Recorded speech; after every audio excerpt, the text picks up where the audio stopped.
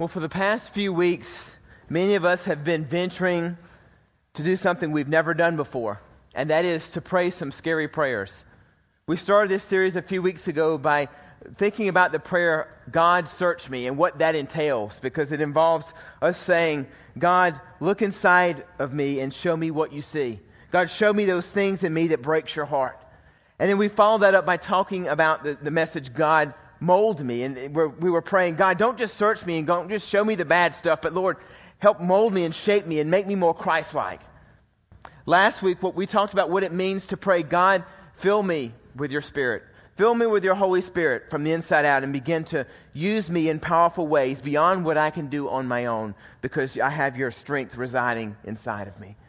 Today we're going to be wrapping up this series on Palm Sunday by talking about, I think, what is probably the most scary prayer of all of them, and that is a prayer, God, use me, or even better, God, send me. It's a difficult prayer to pray because it involves surrendering, doesn't it? It involves surrendering our priorities, our schedules, and so much more. But it's a prayer that we see reflected in Scripture and one that God honors as we pray it. You know, over my 20 plus years of being in ministry, probably without a doubt, some of the biggest highlights for me have been those times when I have seen people respond to God's call. When I've seen, sometimes it's big ways that everyone can notice, and sometimes it's in small ways that nobody even sees that it's happening but them and me. And those moments when I see people respond to that call and they say, God, here I am, send me, use me however you want, and then God just starts working through that. I tell you, those times have blessed me so often. In fact, I'd love to share with you a couple of those stories at the end of my message this morning if we have time. But I just want to start this morning by saying, you know, at Grace, we tell people all the time that our vision here is to create fully devoted followers of Christ who will share Christ's love with Tucson and the world, right? I mean, if you've been around Grace for a while, you've heard that phrase over and over again. That we would love and that we would encourage and that we would teach people to be fully devoted in their faith, whatever that looks like, wherever God has each person in their journey of faith. And the natural byproduct of that is that we are sent. That we share Christ's love with those whom we come in contact with, those whom God puts in our path, in our circle. Being sent is a process. It's a process that involves God searching us and molding us and filling us with His Spirit and empowering us to share Christ's love with those we come in contact with. To be a reflection of Jesus, despite our own quirkinesses and our own sins and our own failures, our own quirks and hang-ups. Send me is a prayer that God wants to answer in every single person's life who ventures to pray it. Everyone who chooses to follow Him. And the truth is, and this is where I'm going to be focusing on this morning, when we are centered in God's will, we are sent to do His will. When we're centered in God's will, we are sent to do His will. They're just attached. You can't separate one from the other. To use a sports analogy, no one is left on a bench when it comes to God. Now, as I share that with you this morning, I have a little confession to make. You know, some of you know that I enjoy the outdoors. I'm a fairly fit guy, but that does not mean by any stretch of the imagination that I'm an athlete or that I even pretend to be one at any given time. I mean, it takes more than just enjoying the outdoors to be an athlete. And for most of my young life, junior high, high school, college, I was known as a bench warmer. How many bench warmers do we have in the audience? Raise your hands loud and proud. Yes. Cheer for the B team, right? That was me. I was on a bench. Whenever I decided to play a sport, I was out there every now and then when the coach felt like I wasn't going to screw up the score. You know, it was close enough to the end. But most of the time, I was a bench warmer. Now, I actually met someone here at Grace not too long ago who actually played pro baseball for Kansas City. And I have to say, I am totally impressed. I couldn't be any further from that than I am today. But in sports, you know, it takes a lot of hand and eye coordination. It's kind of important. And, you know, I didn't have any of that. Still don't. Honestly, I didn't really like being a bench warmer, and so a lot of times in junior high and high school, I just wouldn't play sports because I just didn't want to have to deal with that. But there were a few times that I did try out, and I did push myself. You know, I want to show you a picture of what I actually looked like in high school, just so that you kind of have some idea. That was me in ninth grade. I wasn't able to play on the football team. I mean, I would be bowled over by any guy on the football team if I'd have played there. Wasn't tall enough to dunk a basket on basketball. But I thought at one point my freshman year, I thought, you know what? I could do tennis. I mean, tennis can't be that hard. I mean, I thought, it's a really small ball and it's a really big bat.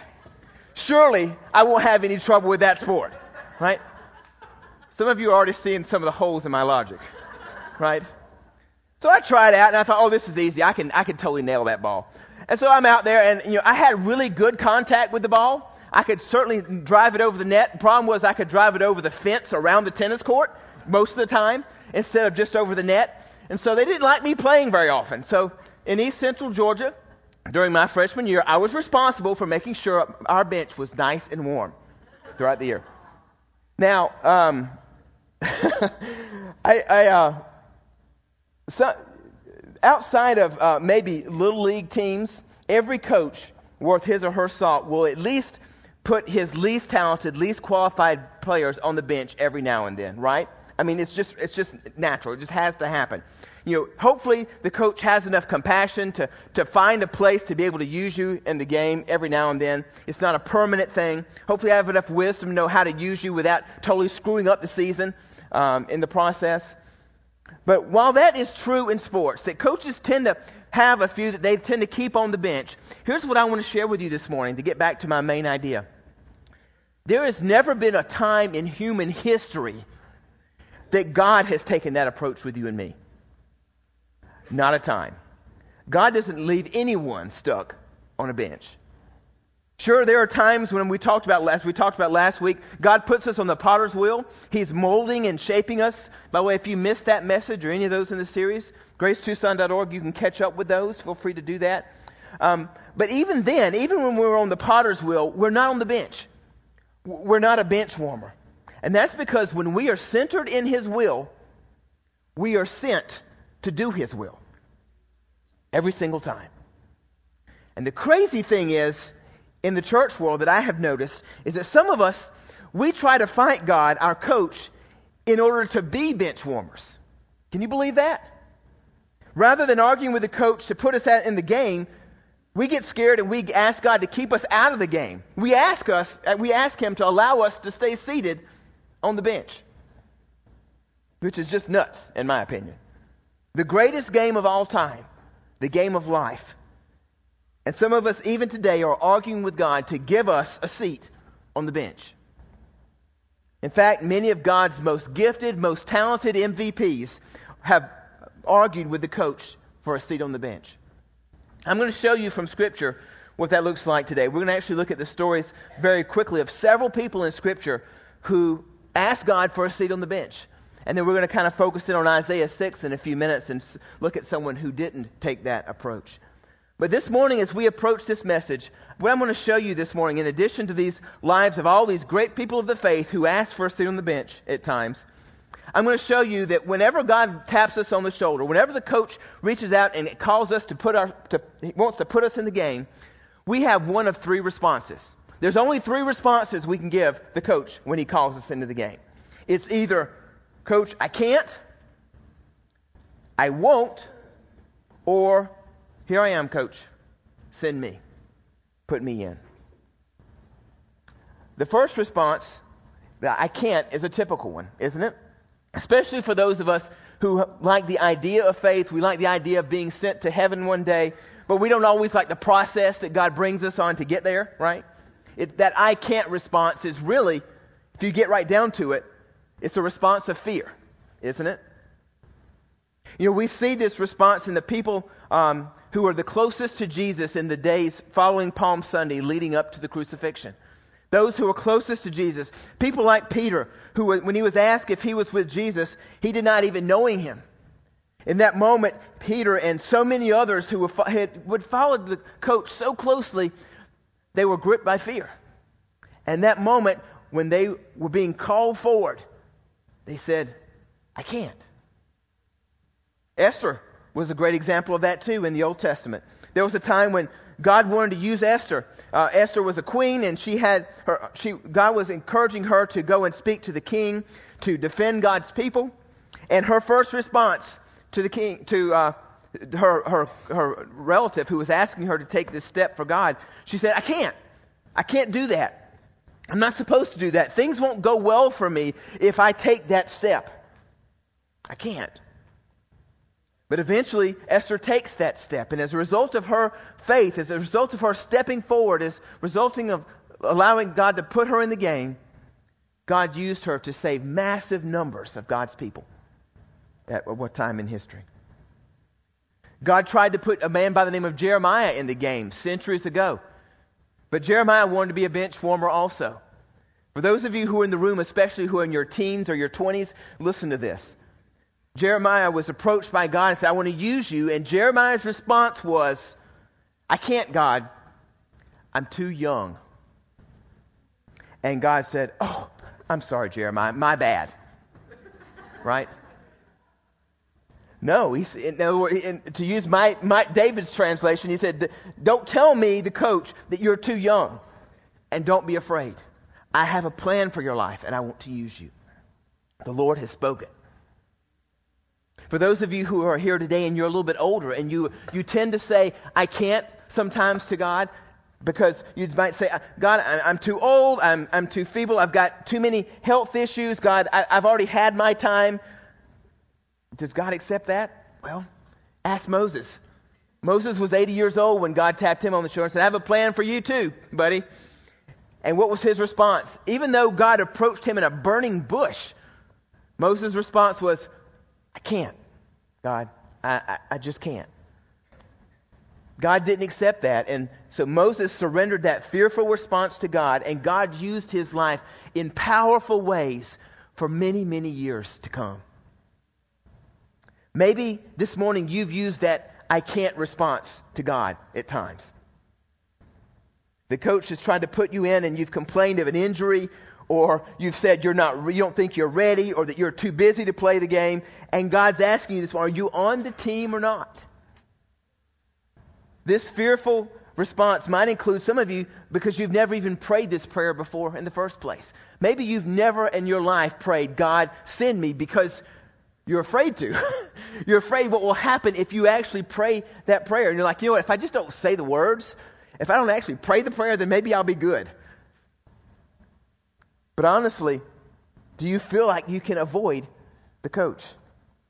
Maybe you've been hiding under the bench is what you've actually been doing. You've been hoping that God wouldn't see you, that God wouldn't call you. And now God spots you right here where you are in a seat at Grace Community Church. And he's saying, I don't have bench warmers.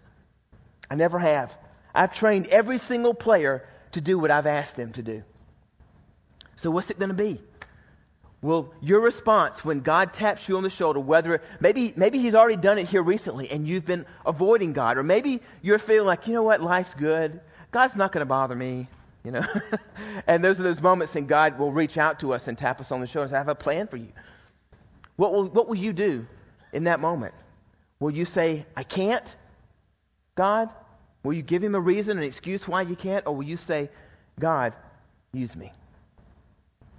So, there's a fearful response, which we've talked about. We've seen several people in Scripture who have had that. But there's also what I would call a foolish response. Not the response of someone who's scared, but of someone who is stubborn. It's not the I can't response, but rather the I won't response. You know, one of the great examples of this in the Bible was a man by the name of Jonah, right? I mean, Jonah was called by God to go do a work. God said, I'm sending you out to this place in Nineveh. I want to use you. Go there. I want you to share with the people there about me. And Jonah was like, nope, not doing that. And actually, God told him to go a certain direction to get to Nineveh. No, Jonah decided, I'm going to go in the opposite direction and go as far away from Nineveh as I possibly can go. That was Jonah's response. And in that moment, what did God do? God gave him the space to work on it, to wrestle with it a little bit. And then he said, now you're going to go. And he grabbed Jonah and he headed him back toward Nineveh. And God humbled him and God broke him in those moments of his life. And by the time he landed on the shores of Nineveh, he was ready to be used by God. The issue here isn't sometimes for us that we can't, because we know that God's empowered us and equipped us to do everything He's asked us to do. The issue, I think, a lot of times is that we're saying to God, I won't. And we'll use a lot of spiritual language sometimes to avoid the reality of our stubbornness before God. I wonder if you can find yourself in an experience like that, where you felt prompted to do something for God, but you didn't really pay attention to it. You heard God calling you to do something, you minimized it, you ignored it, you made some excuses for why you couldn't do it, and you walked away. You know, I found sometimes in my life that maybe this has been true for you. I find sometimes that God calls us to do things, and He's not even necessarily wanting us to do those things. He's just calling us to see if we're obedient and if we're willing to go. I mean, there's a good example of it with Abraham and Isaac in the story of the sacrifice in Genesis 22, I think. But I can give you an example of that even in my own life. You know, there was I've always personally had a heart for those who serve in the military. Those men and women who are willing to risk their lives and put on a uniform and obediently go across the world to protect my family and those whom I love, they have a huge amount of respect in my book. Always have. And I've often thought, you know, if I weren't a pastor, I could easily be a military chaplain. There was a time in my life last year when I was sitting in a dentist office of all places, and I had this sense from God that I knew it was so loud and so clear that I just couldn't avoid it. And I felt like God was asking me to wrestle with that idea again. Of what would it look like maybe, Dave, for you to leave the pastoral ministry and to be a military chaplain? And as you might expect, a little wave of fear went through my body, all the way through. I'm like, oh man, that was a crazy idea. Let's put that one in. This is typical. You know, I'm a great typical guy. So let's stick that one in a box. We'll deal with that one later, right? And so that's what I did. I tried to avoid that conversation with God for weeks. Just like, I don't even want to approach that topic with God because He wants to wrestle with me on it. Finally, I gave into it. And I spent some time I'm praying God, why in the world would you ask this of me? God, do you see what you've set up here at Grace Community? Do you see how you're using me and others, and how, God, why do you want to mess with this? I said, I got a little bit frustrated with God. God, obviously you don't see what I see here. And I'm trying to explain to God why I should stay here and not be a military chaplain, because I'm feeling this pull, this tug from God. And finally there came a point, I wish I could say it was minutes or hours later. It was weeks later. I finally just broke before God. I'm like, God, all right, let's talk about this. Let's really talk about it this time. What are you asking of me? Whatever you want, I'll do it. And it was in that moment that God said, I'm not calling you to be a military chaplain. I just wanted to see if you were willing. I'm like, are you kidding? Seriously? You know, but inside I just knew, I understood what God was doing in my heart and my life. And I wonder if you've ever found yourself in a place like that, where you sense something, you see something, you sense maybe God is calling you to something, and your response is so quickly, I can't, or I won't, God. And sometimes God is just wanting to see, are you willing? Are you willing to go there with me? Are you willing to trust me with the hard stuff? Are you willing to trust me, to allow me to use you, to send you out to a place that might be uncomfortable for you? It wouldn't have been uncomfortable for me, but it would have been, the change would have been uncomfortable for me. But I was finally willing to go when God said, no, my plans for you are right here at Grace Community. That was a relief for me, trust me. I wonder this morning as I'm sharing this with you, if you can identify with what I'm talking about. Those times in your life when God's nudging you. And sometimes it's big things. Sometimes it's like life-adjusting, life-altering stuff, right? And you're like, oh, God, seriously, no, I can't do that. Or I won't do that. Sometimes it's just simple acts of obedience where we're in a grocery store and God's asking us to reach out to that person in the next aisle and talk with them about our faith in Christ, or we see that they're struggling with something and we enter into that moment. And sometimes, and even in those moments, we say, I can't or I won't. rather than saying, God, here I am. Send me. Use me. This morning I want to look at the story of someone who said just that. Here am I. Send me. It was a guy by the name of Isaiah who lived many centuries ago. If you have your Bibles, I want to encourage you to turn to Isaiah 6.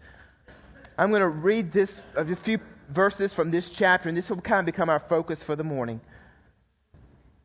Isaiah chapter 6, it says this.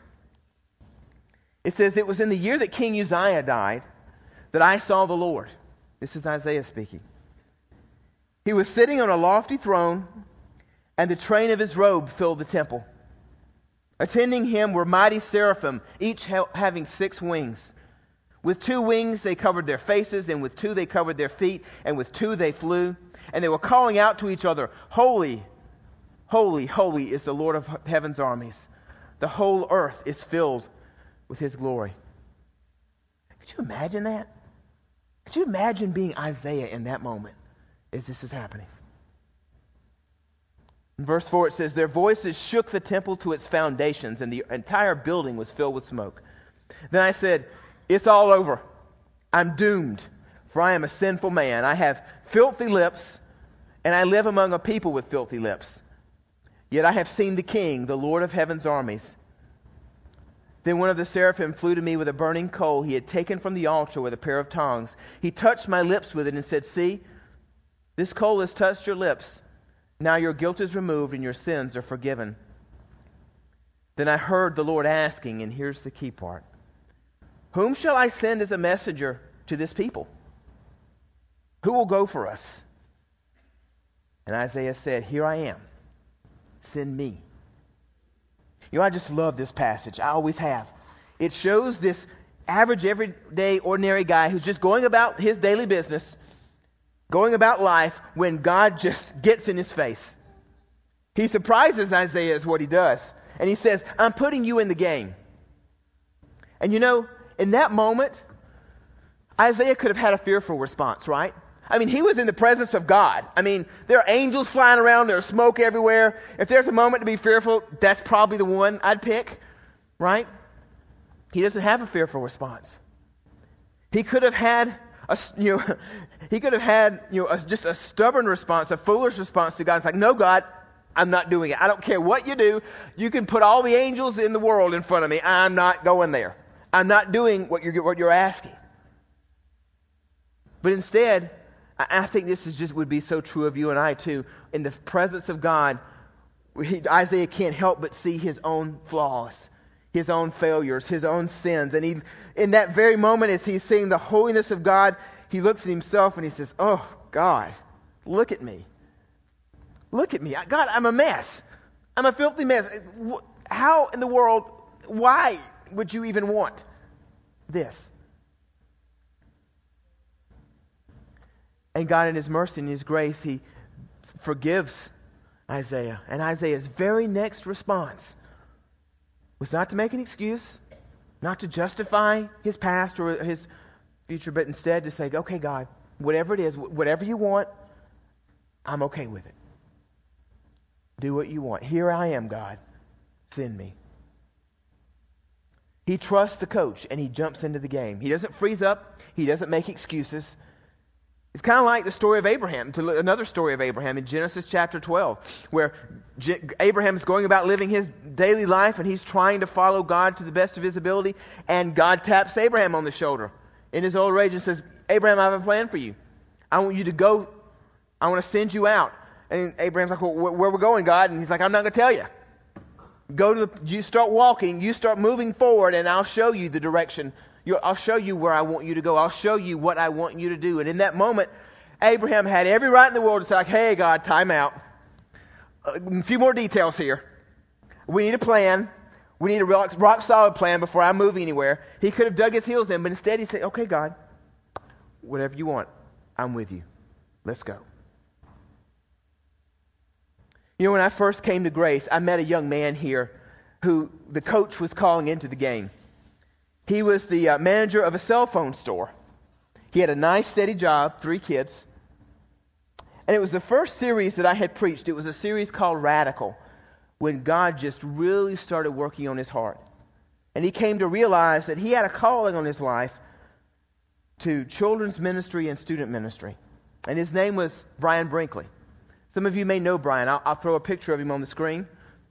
I asked for him to give me a little bit more of a serious shot. He's like, no, dude, that's all I got.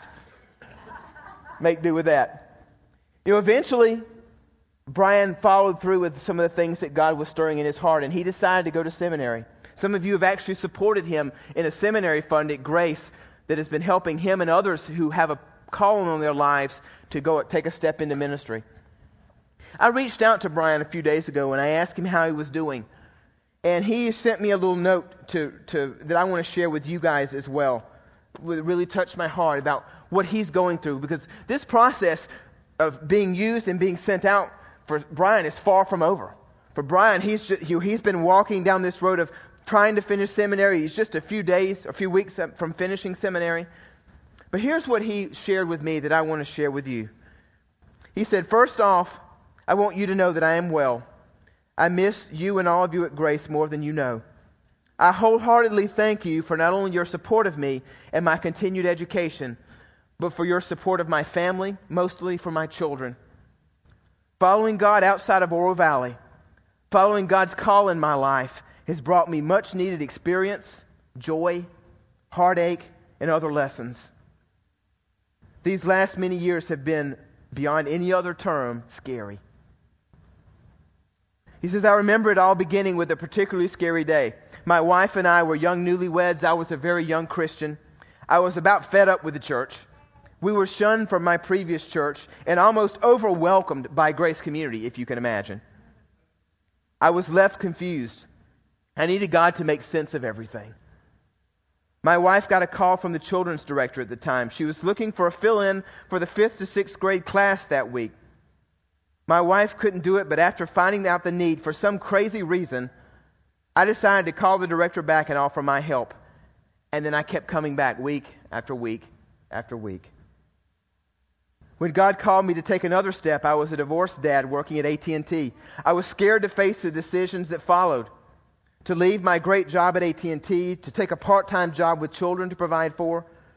I was scared to leave my kids and move 1,000 miles away from them to go full-time to seminary. I worried each night as I rested my head against a pillow, wondering if they were doing the same. All of these were reasons I crippled myself for years before taking my call seriously. But faith couldn't exist without doubt, without fear. If God's call on your life doesn't cause discomfort, fear, some kind of stress, then I wonder what He meant by taking up our own crosses and following Him. What sacrifice would there be in following Him? Ever since my first Sunday hanging out with students at Grace way back in 2002, there has been an undying pull on my heart to minister to students and their parents. I have trodden along in life ever since in fear, making sure I continue to do so with as little scary stuff as possible, bothering as few people as possible.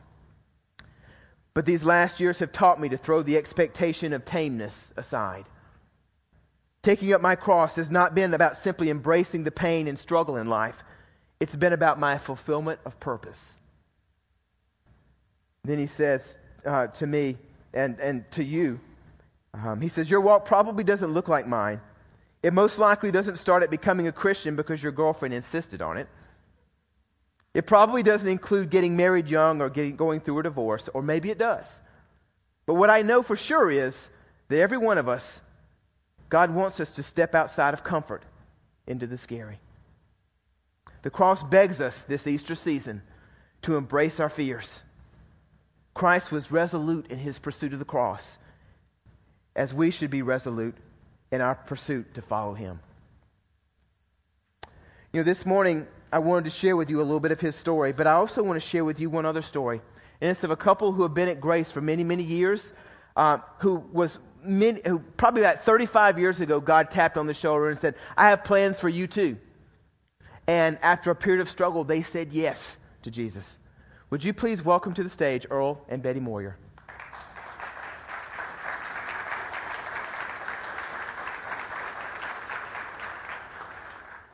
So Earl and Betty, you've already told me your story, and I was just kind of spellbound by it as you shared it a long time ago. I knew that some time was going to come when I was going to use this story. So would you take us back to 1982, I believe it was, when some stuff started happening in your lives, when God started tapping you on the shoulder in Pennsylvania and saying, I have a plan for you? What was going on? Well, we were living in southeastern Pennsylvania, about 30 miles north of Philadelphia. We were in our mid-30s, and we had 2 children, one 10 and one 13. Chaotic life, as David said. We went to the church we always went to from the time we grew up, we were raised in. We were active in the church. We were in a small group. And we both had good jobs, but there was something in the back of us. The Holy Spirit was working in our lives. And we kept feeling this tugging all the time. That there's something we're supposed to be doing, but we weren't sure what it was. And then one weekend, everything changed, and Earl can tell you about that. Yeah, well, it was a message, I think, similar to what David gave us today. But we were at this retreat, and the pastor used a story of how Jesus was walking on the water, and he asked Peter to get out of the boat and come to him. And so much of the time, that story dwells on the fact that Peter lacked faith, and that's what he sank when he got out of the boat. But this pastor, he said, the boat is your comfortable surroundings that you live in. And he said that Peter had whatever it took to take that step out, not knowing what was going to happen when he took that step out. And that little story just stuck with us. And I need to share one thing that you were talking today about, how we're called and everything. And, I think a lot of times we would like to think that someone's going to call us, tap us on the shoulder and say, we need you to do this. Most of the time I sense that's not how it works. I think most of the time, for most of us, it's a feeling that we have. It's this tugging. Every time we turn around, there's something in our path that kind of nudges us along that journey, and that's kind of how it worked for us. It was just like we kept sensing this thing about what we needed to do something else. The only thing I really knew, I don't call it a gift, but a talent, and I build things. That's what I do. And all the time it was like, how can we use this in a better way than what we're doing now? Yeah, I can make money doing this, but I need, there's a better way. There's something better that I can do, Mm-hmm. And that was kind of the path that we pursued, I guess you would call it. Yeah. So from some of the parts I remember of your story was there came this time when you came to a realization that there was a ministry that the denomination you were part of, the Mennonites at the time, they really wanted to start this ministry in Tucson of all places, and reached out to you and asked you guys to consider this, and you were struggling because of your kids and saying, I can't, or I won't, because our kids were saying we don't want to go, right? Yeah. And then God used that to change their hearts a few months later. When you guys moved out here and you decided to take that step, how did God use you? What's been the fruit of that since? Well, Hugh started the home repair program, which wasn't here when we came, and used volunteers. You can talk about the program you started here. And I went to work at the community food bank, which is where they wanted me to give administrative help to the community food bank because they were very small at the time, not like they are now. They had a very small place in South Tucson, and they had it was a hunger crisis during that time, and they had only 5 employees, and they needed help. I mean, I became the emergency food box coordinator, the office manager, the volunteer coordinator, and the bookkeeper all in one. And I ended up staying there for 20 years. After I did our couple years of volunteer work, I ended up staying there.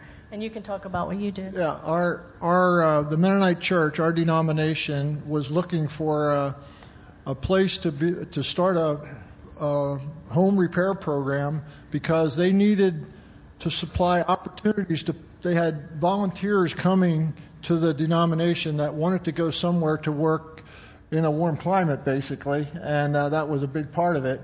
So we came here in 1982, and there was nothing. We had we started from scratch, but we looked into the possibilities and started a home repair program that works with low-income people, gives people with little or no money a place people to call to come out and do minor repairs on their house, mostly minor repairs for very little cost. And it started that way, and we were supported by the denomination, but it has since branched out on its own. It now has the director is now supported by the program, and it's still going strong. It's a very viable program in the city. That's cool. Yeah, very cool. That's amazing. Yeah, I love it. And I love how God just continues to use you guys here at Grace. I know you've recently taken a big step in your life and being willing to serve as an elder, as one of our spiritual leaders here at Grace, and we've been really blessed by your leadership here in the last few months as you've been a part of that. And also, I just see you guys serving even on Sunday mornings behind the scenes all the time. What would you say to someone who might be here today who is saying, God, I can't do that, or God, I won't do that? Well, I think the thing you have to do is just take that first step. Just show God you're willing. You think there's too many obstacles in your life to do that, but if God really wants you to do it, He will overcome those. Those aren't obstacles to God. They're just obstacles to us. And one by one, He solved every obstacle in our life that we had to overcome to come. And with family and teenagers, that's not. I mean, we had a mortgage, we had all the things that everybody else had, but one by one, He sent people in our way to take care of that problem. So it's not impossible. You just have to be willing to take that first step and trust God. Amen. Thank you so much. Would you give him a hand?